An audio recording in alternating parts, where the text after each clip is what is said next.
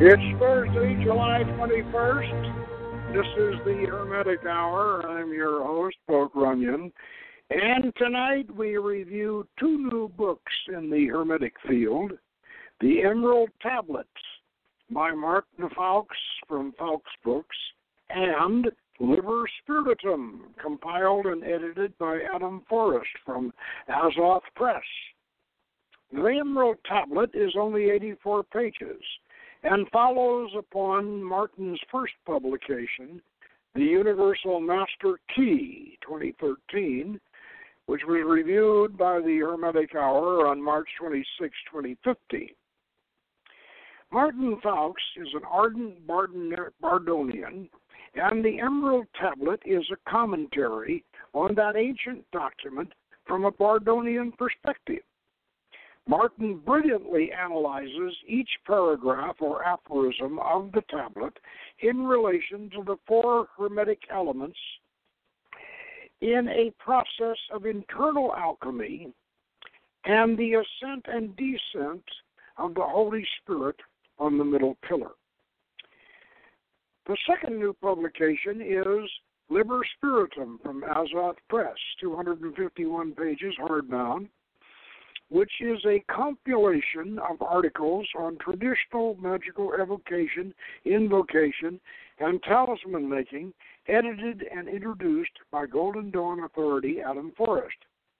This is a beautifully bound limited edition featuring inclusions by John Michael Greer, Chic and Tabetha Cicero, Leitch, Bryan Garner, Jeffery Kupperman, Scott Stenwick, and Isadora Forrest's account of her 40-day Raphael-Tiphareth retreats, for me, was the most inspiring and memorable aspect of the book. I was also impressed with John Michael Greer's article, which reveals his own lodge's interest in the Nassaene document and from ritual to romance, which we have been writing and lecturing about for years. All considered, Liber Spirituum is a very impressive and useful work. So, if you want to learn what's new in the Hermetic universe, tune in with us and we'll have a look.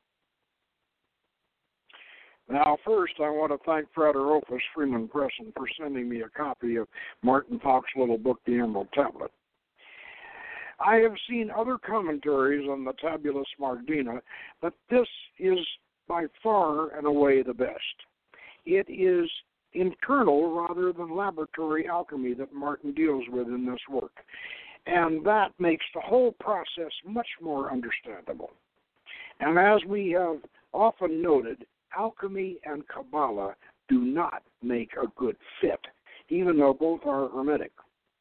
Martin has taken more of an internal transformative approach based on the four primal elements and spirit, as did his mentor, Franz Bardon, in Initiation into Hermetics.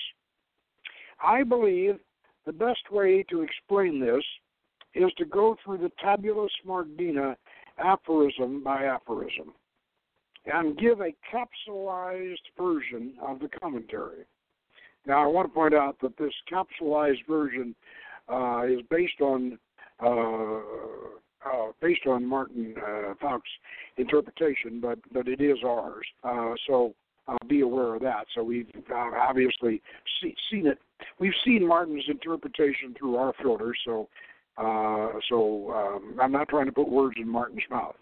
But let's go through the whole Emerald Tablet from start to finish, which I did, by the way, in the prologue to Rites of Magic, if you remember. And we'll go through the whole Emerald Tablet, and we will capsulize Martin's commentary in our own words. All right. True without falsehood, certain and most true, that which is above is like to that which is below, and that which is below is like to that which is above. Know this to make the miracle of the one thing.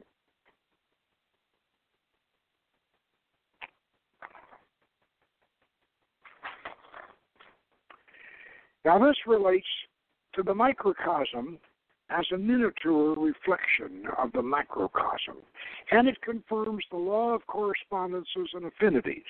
It validates the principle of preforms and establishes the magical formula of creation. As all things were made from the mediation of one mind, so all things are born of the one thing. Now this is the nub of Hermetic philosophy. The universe is the mind of God, and any human being who realizes this can share in and connect to this universal mind. And once this connection is made, anything is possible. Its father is the sun, its mother is the moon. The wind carries it in its womb. The earth is its nursemaid. This refers to the four primal elements: fire, water, air, and earth, the tetragrammaton, based on the mother letters, Lef, Mem, and Shin, or as we interpret it, the tetragrammaton, Sha, Ma, A, Ta. Now, I don't want to try to impose this tetragrammaton of ours on Martin Faulks, but we did kind of be inspired by it, by Bardon, his mentor, because Bardon's entire initiation into Hermetics is really a commentary on the elemental tetragrammaton. And those of you who have read Bardon's initiation into Hermetics know that. And also I might mention that the Samaritans, who are actually an older Jewish tradition than the Ezrahites, they, every time they see YHVH in the Bible, they pronounce it Shema, which is their version of Shema Atah, the three mother letters. And that is, as far as we are concerned, we are Elites, of course, and as far as we're concerned, that's the true tetragrammaton, which, along with, as Bardon says, reflects the three mother letters. And also, and I think Azra Kaplan agreed with this, and you may check this out in his version of the Sefer Yetzirah. Now, back onto the Emerald Tablet. It is the creator of all works of wonder in the world. And this, of course, is the supreme magical formula. Separate thou from the earth, from the fire, the subtle from the gross, with great effort and industrious success will be assured. Now this is the work of the magician, to separate his spirit from material bonds, to purify himself and become godlike. With great wisdom it ascends from earth to heaven, and again it descends to earth, and takes back the power from above and from the below. Now the magician's spirit ascends the planetary ladder in traditional order, purifying the aspects he received in his descent down from heaven. This replication of the birth and death process is the formula or program of his magical development and the schedule of his initiations. Now this is where Martin Faulks and completely agrees with us, that the middle pillar is the full middle pillar with all the chakras in the standard Hermetic planetary order, the way we have described in our Hermetic Yoga book, is the actual Hermetic formula of ascent and descent.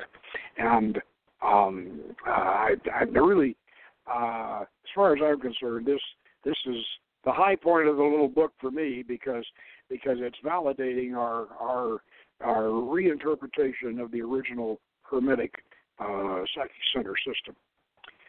Thus, you will receive the glory of the distinctiveness of the world. All obscurity will flee from you. And when you've mastered the spheres of your microcosm, you will then be at home in the greater macrocosm.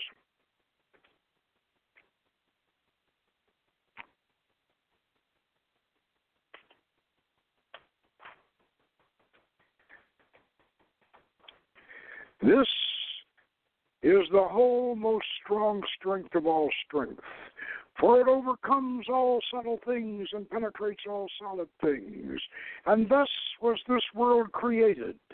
From this comes marvelous adaptions, of which this is the procedure. The meaning of this is to believe is to conceive.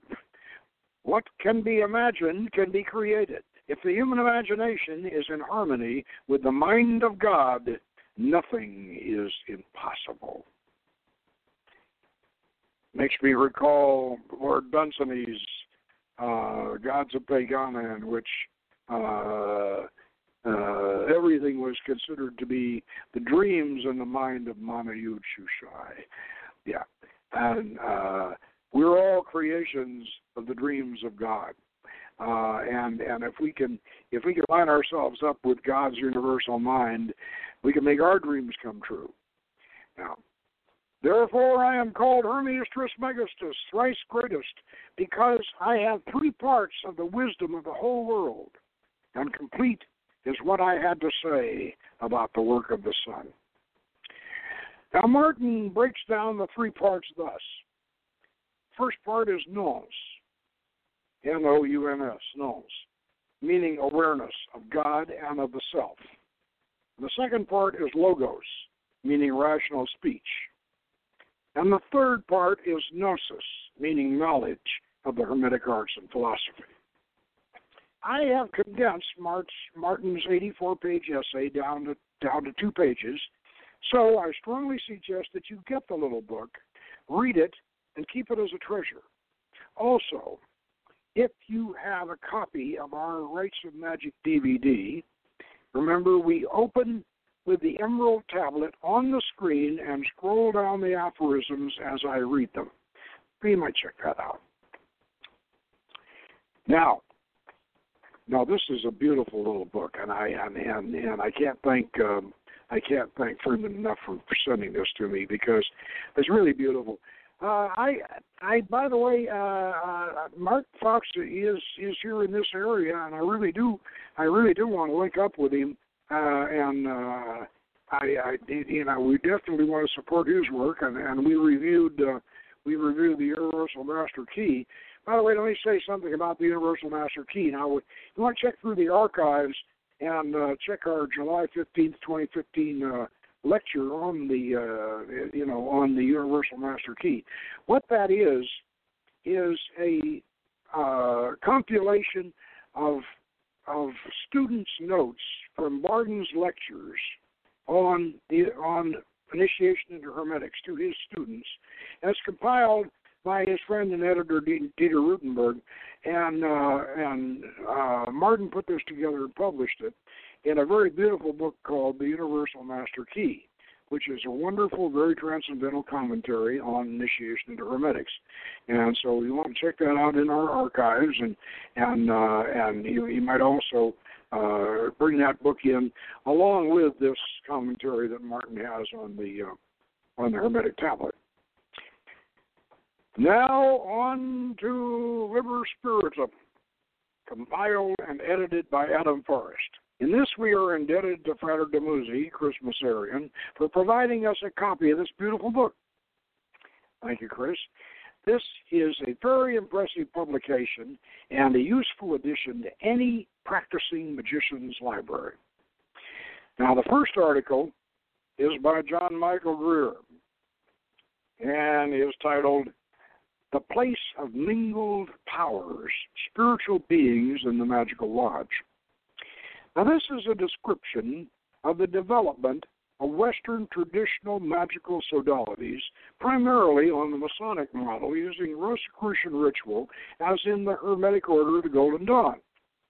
Now, this involves the creation and assumption of pagan god forms and talismanic images.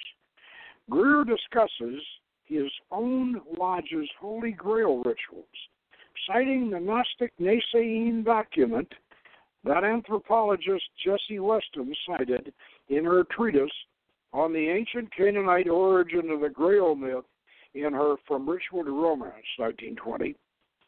Now, in the Nassaene theme, the recurring pagan dying god and his resurrecting goddess consort culminates in the crucifixion and resurrection of Jesus Christ, who in this Grail mythos is best complemented by his consort, Mary Magdalene. However, Michael Greer opts for I ought to drop these pages like Daddy Warbucks, actually. John Michael Greer opts for the Gnostic Moirothea, an Isis-like mother goddess who would not serve well in the chemical wedding phase of Rosicrucian ritual symbolism. Now, we should note that we have been writing and lecturing on this theme for several years, and we are very pleased to see that others recognize the importance of the original pagan Grail in the Western tradition. Now, if you go back through our archives, you'll find numerous references to the Nassaene documents and from ritual romance, and we're working on those in our especially in the second volume of our Hermetic Yoga book, which we're bringing out pretty shortly, and we also mention it, of course, in the first volume. Basically, what this Nassaene document amounts to is it was first referred to by Bishop Hippolytus back in the, I believe, the 2nd century, and it's what it basically says is that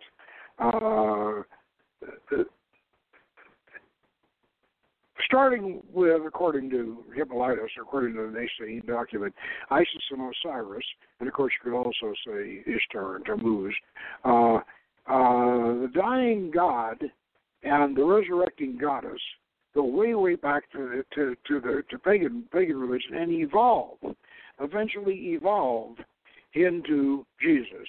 And although the Nassaene document doesn't mention Mary Magdalene, we are recently have discovered, especially from the Lost Gospel and various works, we've recently discovered that Mary Magdalene is the resurrecting, is the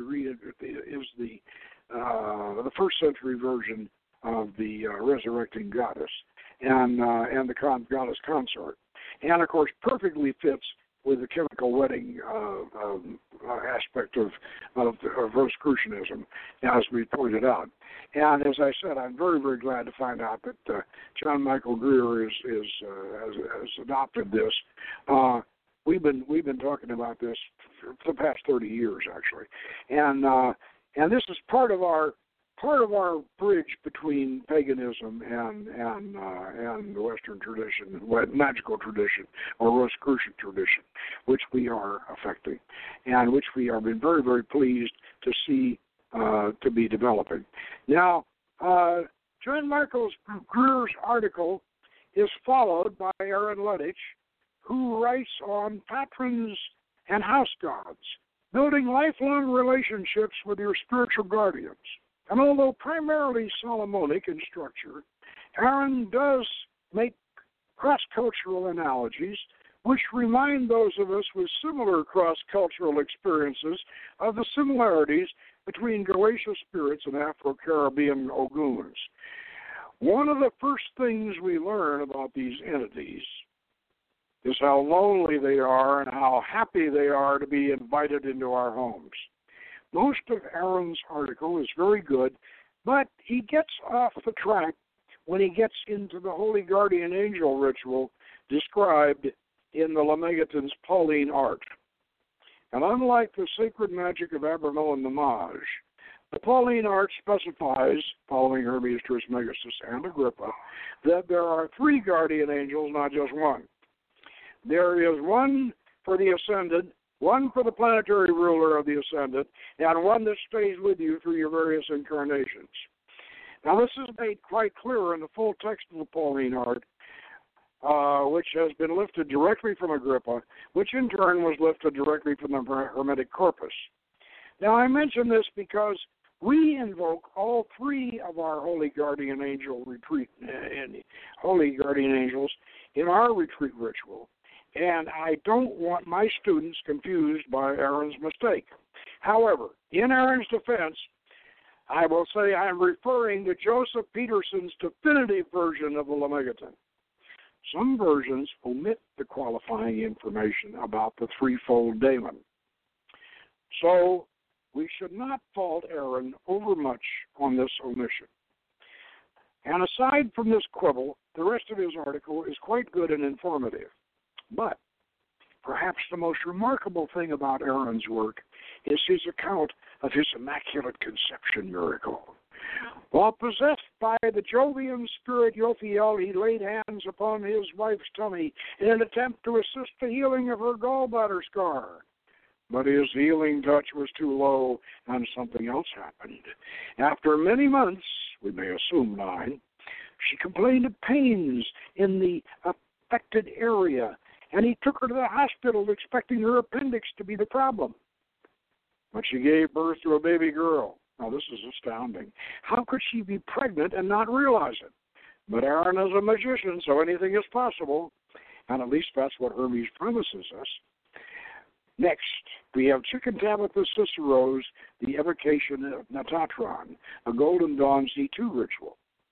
Now, this is very much a Golden Dawn ritual, and it reflects a Golden Dawn approach to evocation. Now, if the reader is committed to the GD system, it will be appreciated and valuable. If the reader is not an avid Golden Dawn magician, it will convince him to stay with Franz Bardon and other simpler, more direct versions of Solomonic magic. In either case, the article should be read and even studied because, as tedious and redundant as it may seem to be, it has much valuable theory and symbolism to offer.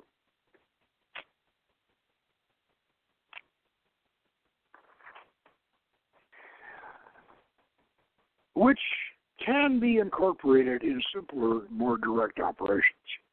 Now, following Chic and Tabetha, we have Jake Stratton Kent's The Prayer for Success. Now, this is surprisingly transcendental.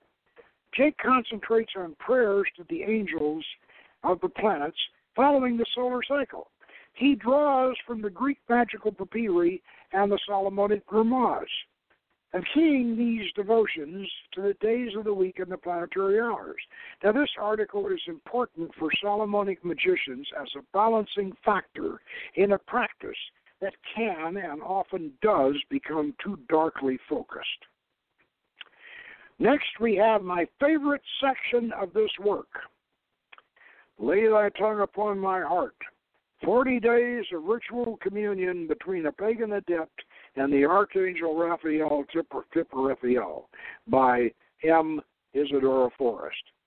I may be prejudiced in favoring this article over the rest of the book, but that is easily explained.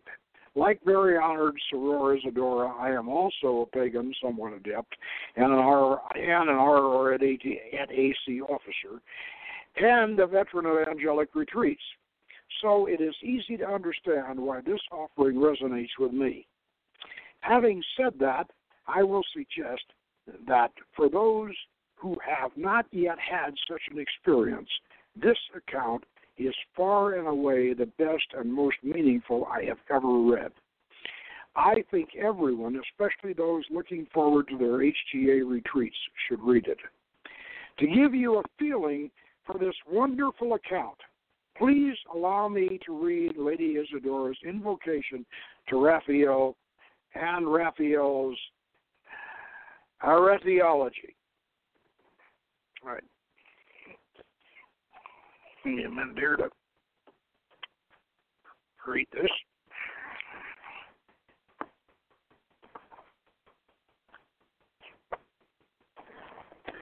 Now, this is the invocation.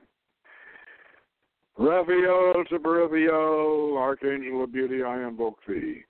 Open thine ears, open thy wings, open thy mind, open thy heart to me. Let the sun arise in the heart of the tree. Let the moon arise below. Let the stars illumine above. Let the master of my work come. Let the archangel whose heart Tiphareth is come. Open my ears, open my wings, open my mind to thee, and lay thy tongue upon my heart. Now that's the way she begins on page 95, and she culminates, and she says she worked with Raphael for a couple of days on this heritology, and she describes an heritology as a recitation of virtues, usually in the first person and often by a divine person.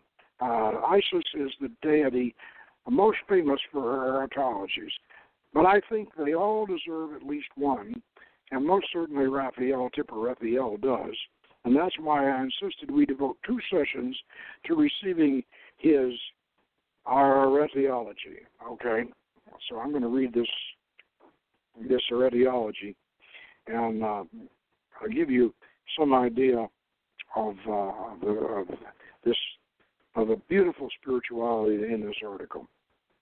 I am Raphael-Tiphareth, an ancient power of God and form of intellect of heart. I am the power at the center of the tree of life. From that place in the fallen tree, my wings touch all that is. I am a participant in the fall, a divine volunteer. I am with you. I am the one of the Ennead who was sent creation in the beginning. I am life divine at the gateway. I keep the way of the self consumed in the heart expanded in the self. I am Trismegistos at the heart of the sun.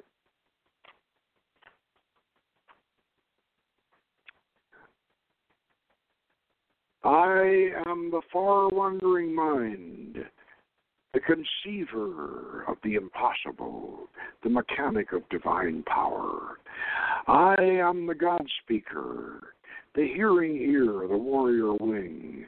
I pour down light on all beings who call upon my name. Also, I am a sacrificial one. I carry the message of divine to human and human to divine in the place between the worlds. I am the end of egoism, the limit. I am the illusion of separateness, constant am I. In the grace of aeons, I am paramount. I am a reconciler, a gateway of forgiveness. I am power immeasurable. I am will force. I am hope. I am the one who holds the knowledge of your beauty and sacrifices. This truth I possess, for I am the understanding one. I am manifest to hundreds of thousands right now. They feel my touch, and I defend them. I am pure gold, a drop of untaint in a sea of corruption. I am in the helix of life, and all cells know my name. I am the outpouring of the light of God. I am the in-breath of humanity. I am the gold of sun on water, the beauty of human compassion. I am surgery, the cutting out of evil. Evil can be bound through me. I am panacea, without doubt and true. I am healing itself. I am green reeds, hollow and open, conducting life. I am far from death, but I fold my wings when the time of death comes to each being. That flames illuminate in mind. The heat urges growth is one of my presences. I am the white bull, the golden eagle, the shedding serpent. I am transmutation, and things transformed are mine. Honey, wine, vinegar. Serve me by work, serve me by growth, for what burgeons is also mine. I teach compassionate arts, beginnings and endings. I teach magic and its proper use. I teach the crown of stars, the breath of powers, the image behind the image. I teach claiming. I am the answer to the right-asked question. I am the wellspring of purity. Do you pray and invoke me in purity as I demand? Yet know that in the absence of ill will, ignorance is forgiven. Wrong methods are nothing in my eyes. I am ever unangered. I show the way to those who invoke me with sincerity. Mind strong, heart wise am I. I see beauty in everything. With the simplicity of angels, I am agreeable. Bring your innermost to me and let it blossom under the solar gaze of beauty in the place of meditation. The middle, the in-between, refresh yourself in me. Stand in strength in me under the guidance of heart in the place of wisdom. O rising one, opened out into the universe. Should give you some idea of the beauty and transcendence of this article, which I strongly recommend, as I said, everyone who is going to do an angelic retreat, guardian angel retreat with her, should really read this article. It is beautiful. Now, how to create talismans is the subject of Bryan Garner's offering, Substance Through Spirit, a reflection of evocation and talisman construction. Now, Bryan, who is also known as Frater Ashen Chasson, and we did a show on his book, Stone Circles, some time back, has given us a very useful treatise on making and charging of talismans. Now, the text is somewhat redundant and should be edited down to essentials, but also Bryan's treatment, however, is not complete. Now, he omits planetary kameyas, which most consider essential to the talisman-making process. But this subject is covered in the final article in the book, Evoking Zodiacal Angels, by Scott Michael Stenwick. However, the reader is cautioned about hooking these two articles together, because Bryan is an old-school medievalist and Scott is a Thelemite. So they don't agree on many correspondences. So if you get confused, just try to remember that 777 was a Golden Dawn book before Crowley published it. It's not polemic. Most magicians today use 777 tables of correspondences. So you're safe by using those. But Bryan, of course, goes back to his old grimoires and gives you a lot of incenses that you might not want to get into your sensory data bank. You know, one of the things about using incenses in ceremonial magic is you want to associate the incense you're using with the planetary sphere, and so you really have to watch out with bouncing around between these different systems and make sure that you settle on one. That's why most of us have, over the years, settled on the correspondences in 777. And as I say, Crowley he appropriated 777, but he didn't thelemize it. So it's basically Golden Dawn correspondences. Now, finally, Jeffery S. Kupperman offers us Clean Tuos Theolus, divine evocation in the late Neoplatonic tradition. Now, this is a fascinating article drawing on some of our favorite ancient and Renaissance authorities: Iamblichus on the Mysteries, the Greek magical papyri, Tabet Ibn Qurra of the Iranian Sabaeans. And for magical scholars, this is a delicious dessert at the end of the feast. And Liber Spiritum has certainly been a feast. And I heartily recommend this book. Now, what I'd like to do, and of course here again we're got some time left here. So what I want to do is I want to get because this situation with the Holy Guardian Angel, as I said, I'm not really going to pick on Aaron too much, because in this case, I think several different editions of the Goetia, they edited out the parts of the Pauline art that did refer back to Agrippa and Hermes. And so,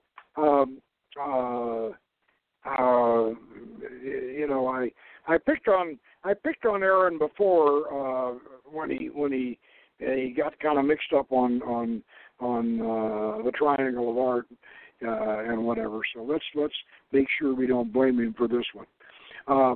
Now, the second part of the Pauline art, and I'm referring now to Joseph Peterson's definitive version of the Lemegeton, which is the one that's the hardcover one, that comes from Weiser, the Lesser Key of Solomon, detailing ceremonial art of commanding spirits, both good and evil, Joseph H. Peterson, editor.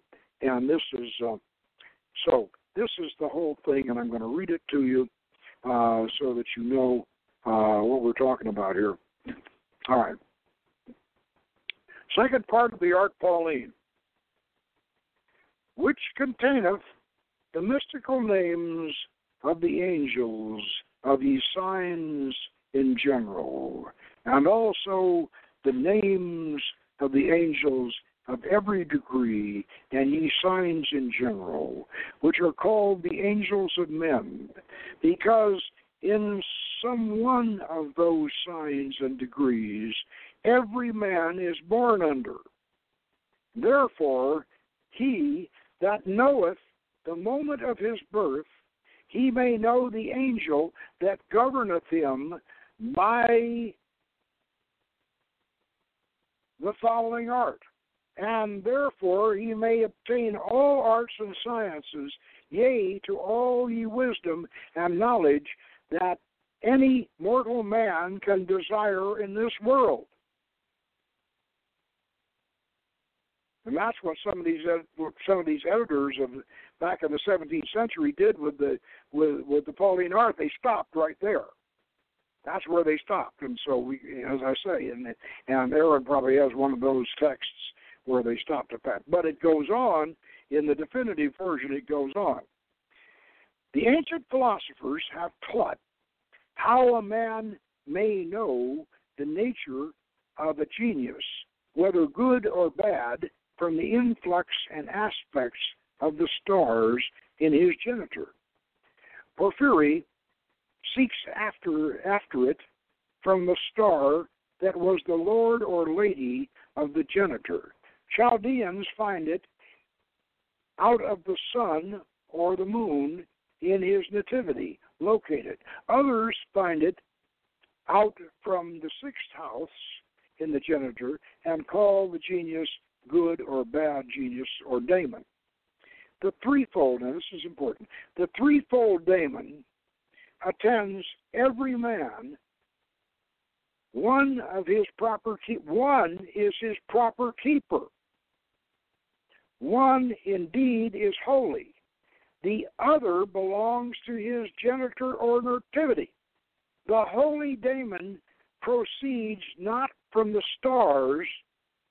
Now get this now, this is important. Not from the stars, but from a supreme power, even from God, who himself is the president of daemons and descends to the rational soul being assigned thereto, and is universal above nature's conspicution.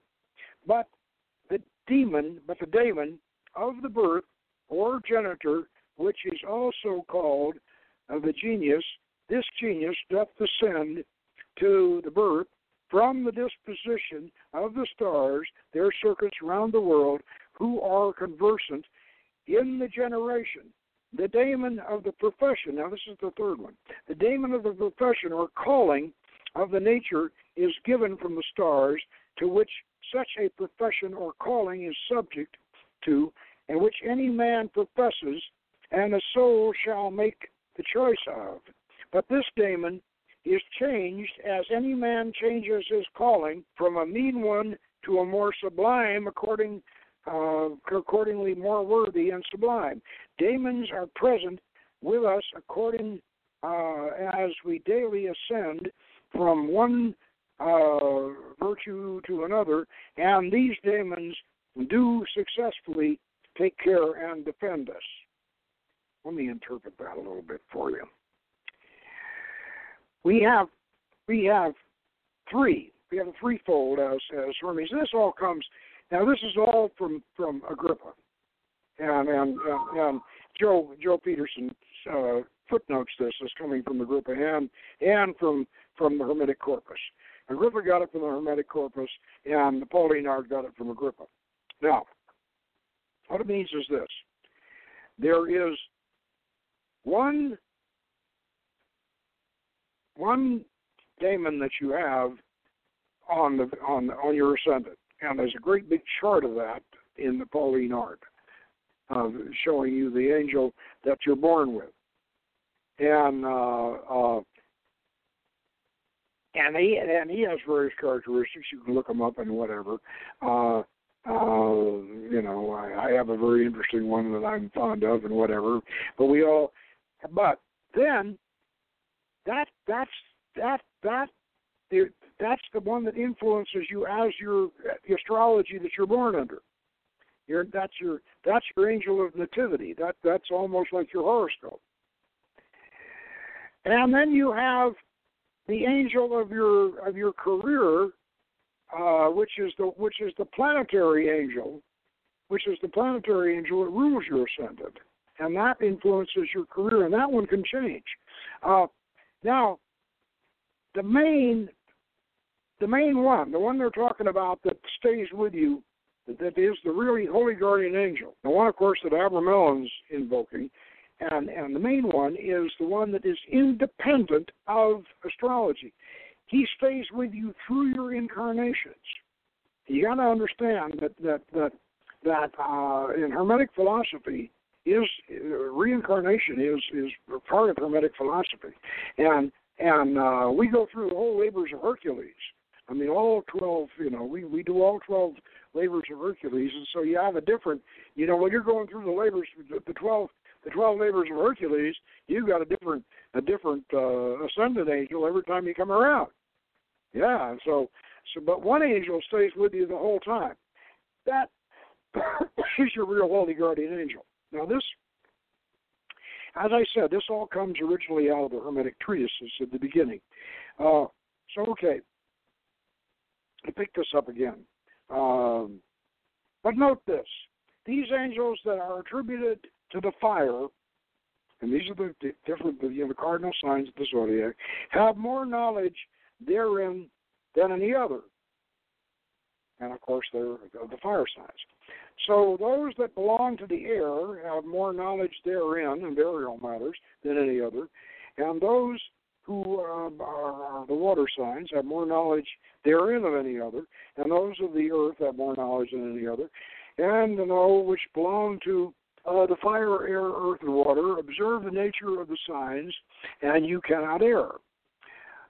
For these that are attributed to Aries are of the same nature, fiery, and those that are like to the rest. And if any planet is in that degree that ascends, then that angel is of the nature of the sign of the planet, both and. Observe the following method that you cannot obtain, that you can obtain all that you desire.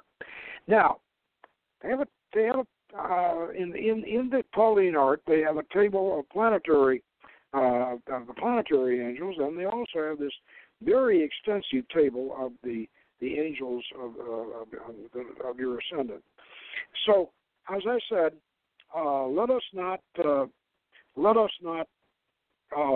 fault Aaron for getting one of these edited versions of the Pauline art, because obviously he did. That's what he looked at, and I've got one. I got to thinking. I was ready to really lambast him on this one, but then I thought, oh, wait a minute.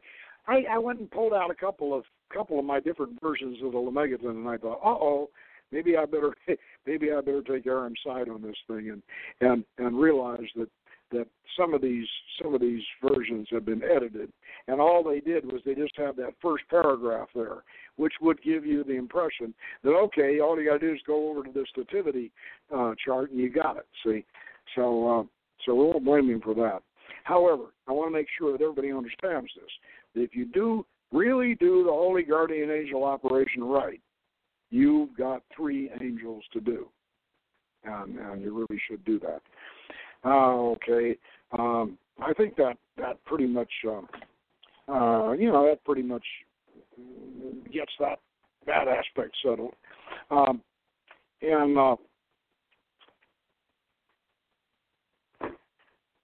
I really, when it comes to, as I said, the Nassaene document which we discussed, I really am very, very, very pleased. I'm very pleased to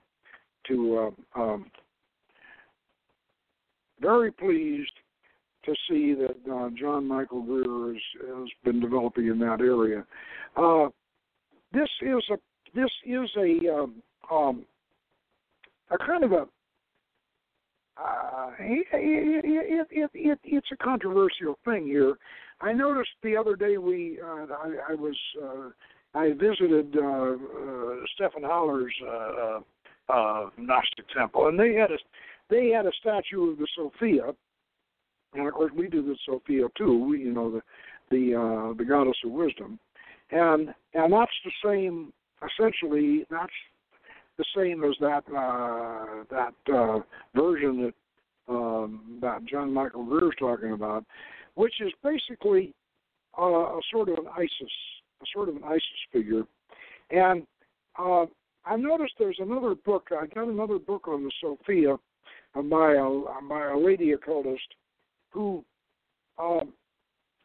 seem to want to have a combination of a mother, consort, sister, wife, and all rolled up into one goddess. And that seems to be the Isis concept. And I don't mean, when I'm saying Isis, don't get that confused with what Obama calls ISIL. I'm not talking about that. I'm talking about the goddess Isis.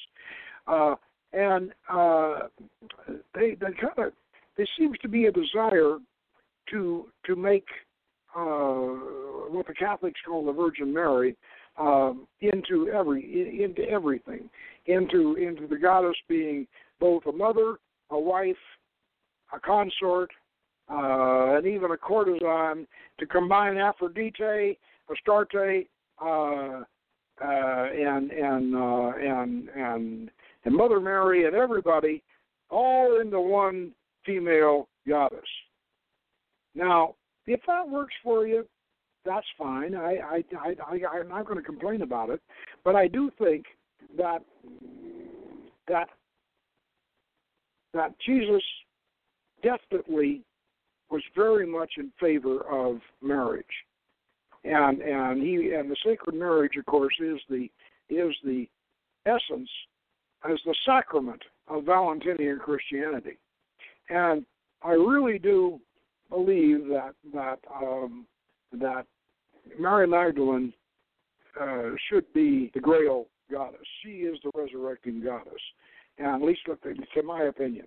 And so, however, I am, if we can't, I'm not going to fault other Rosicrucians for having a combination mother and wife goddess like Isis, because you remember Isis in the ancient Egyptian tradition was both the wife and the mother of Osiris, and the sister and everything else. All the female archetypes rolled into one. That's but part of the Rosicrucian symbolism is, of course, the chemical wedding, and if we're going to have a chemical wedding, well, then we certainly need a consort, a wife, a consort. So I wanted to kind of make that point. That, but if we have to settle for a combination mother, sister, wife, goddess, well, that's better than no goddess at all. I'm going to say that, because one of the most important things in that we and here again, this brings up what we have been doing ever since we got started in the OTA back in 1970. We've been trying to form a bridge between paganism and the Western magical tradition, which is Rosicrucianism. We've been trying to make that bridge, and we started from Jesse Weston's From Ritual to Romance at a very early stage. As soon as we got started with seasonal ceremonies, we were into Jesse Weston's From Ritual to Romance, and we started developing this bridge between the pagan community and the magical community. And I think we're finally beginning to really see that bridge come about, because the Grail tradition is very much a part of paganism, and we're very glad to see that become part of it. Anyway, the two books that we've recommended, the little book by Martin Faulks, the Emerald Tablet, and Adam Forrest's wonderful Liber Spirituum. Both books we heartily recommend, and we really recommend them. And next week we'll be back with another show on the Hermetic tradition. And until then, have a good one and good magic.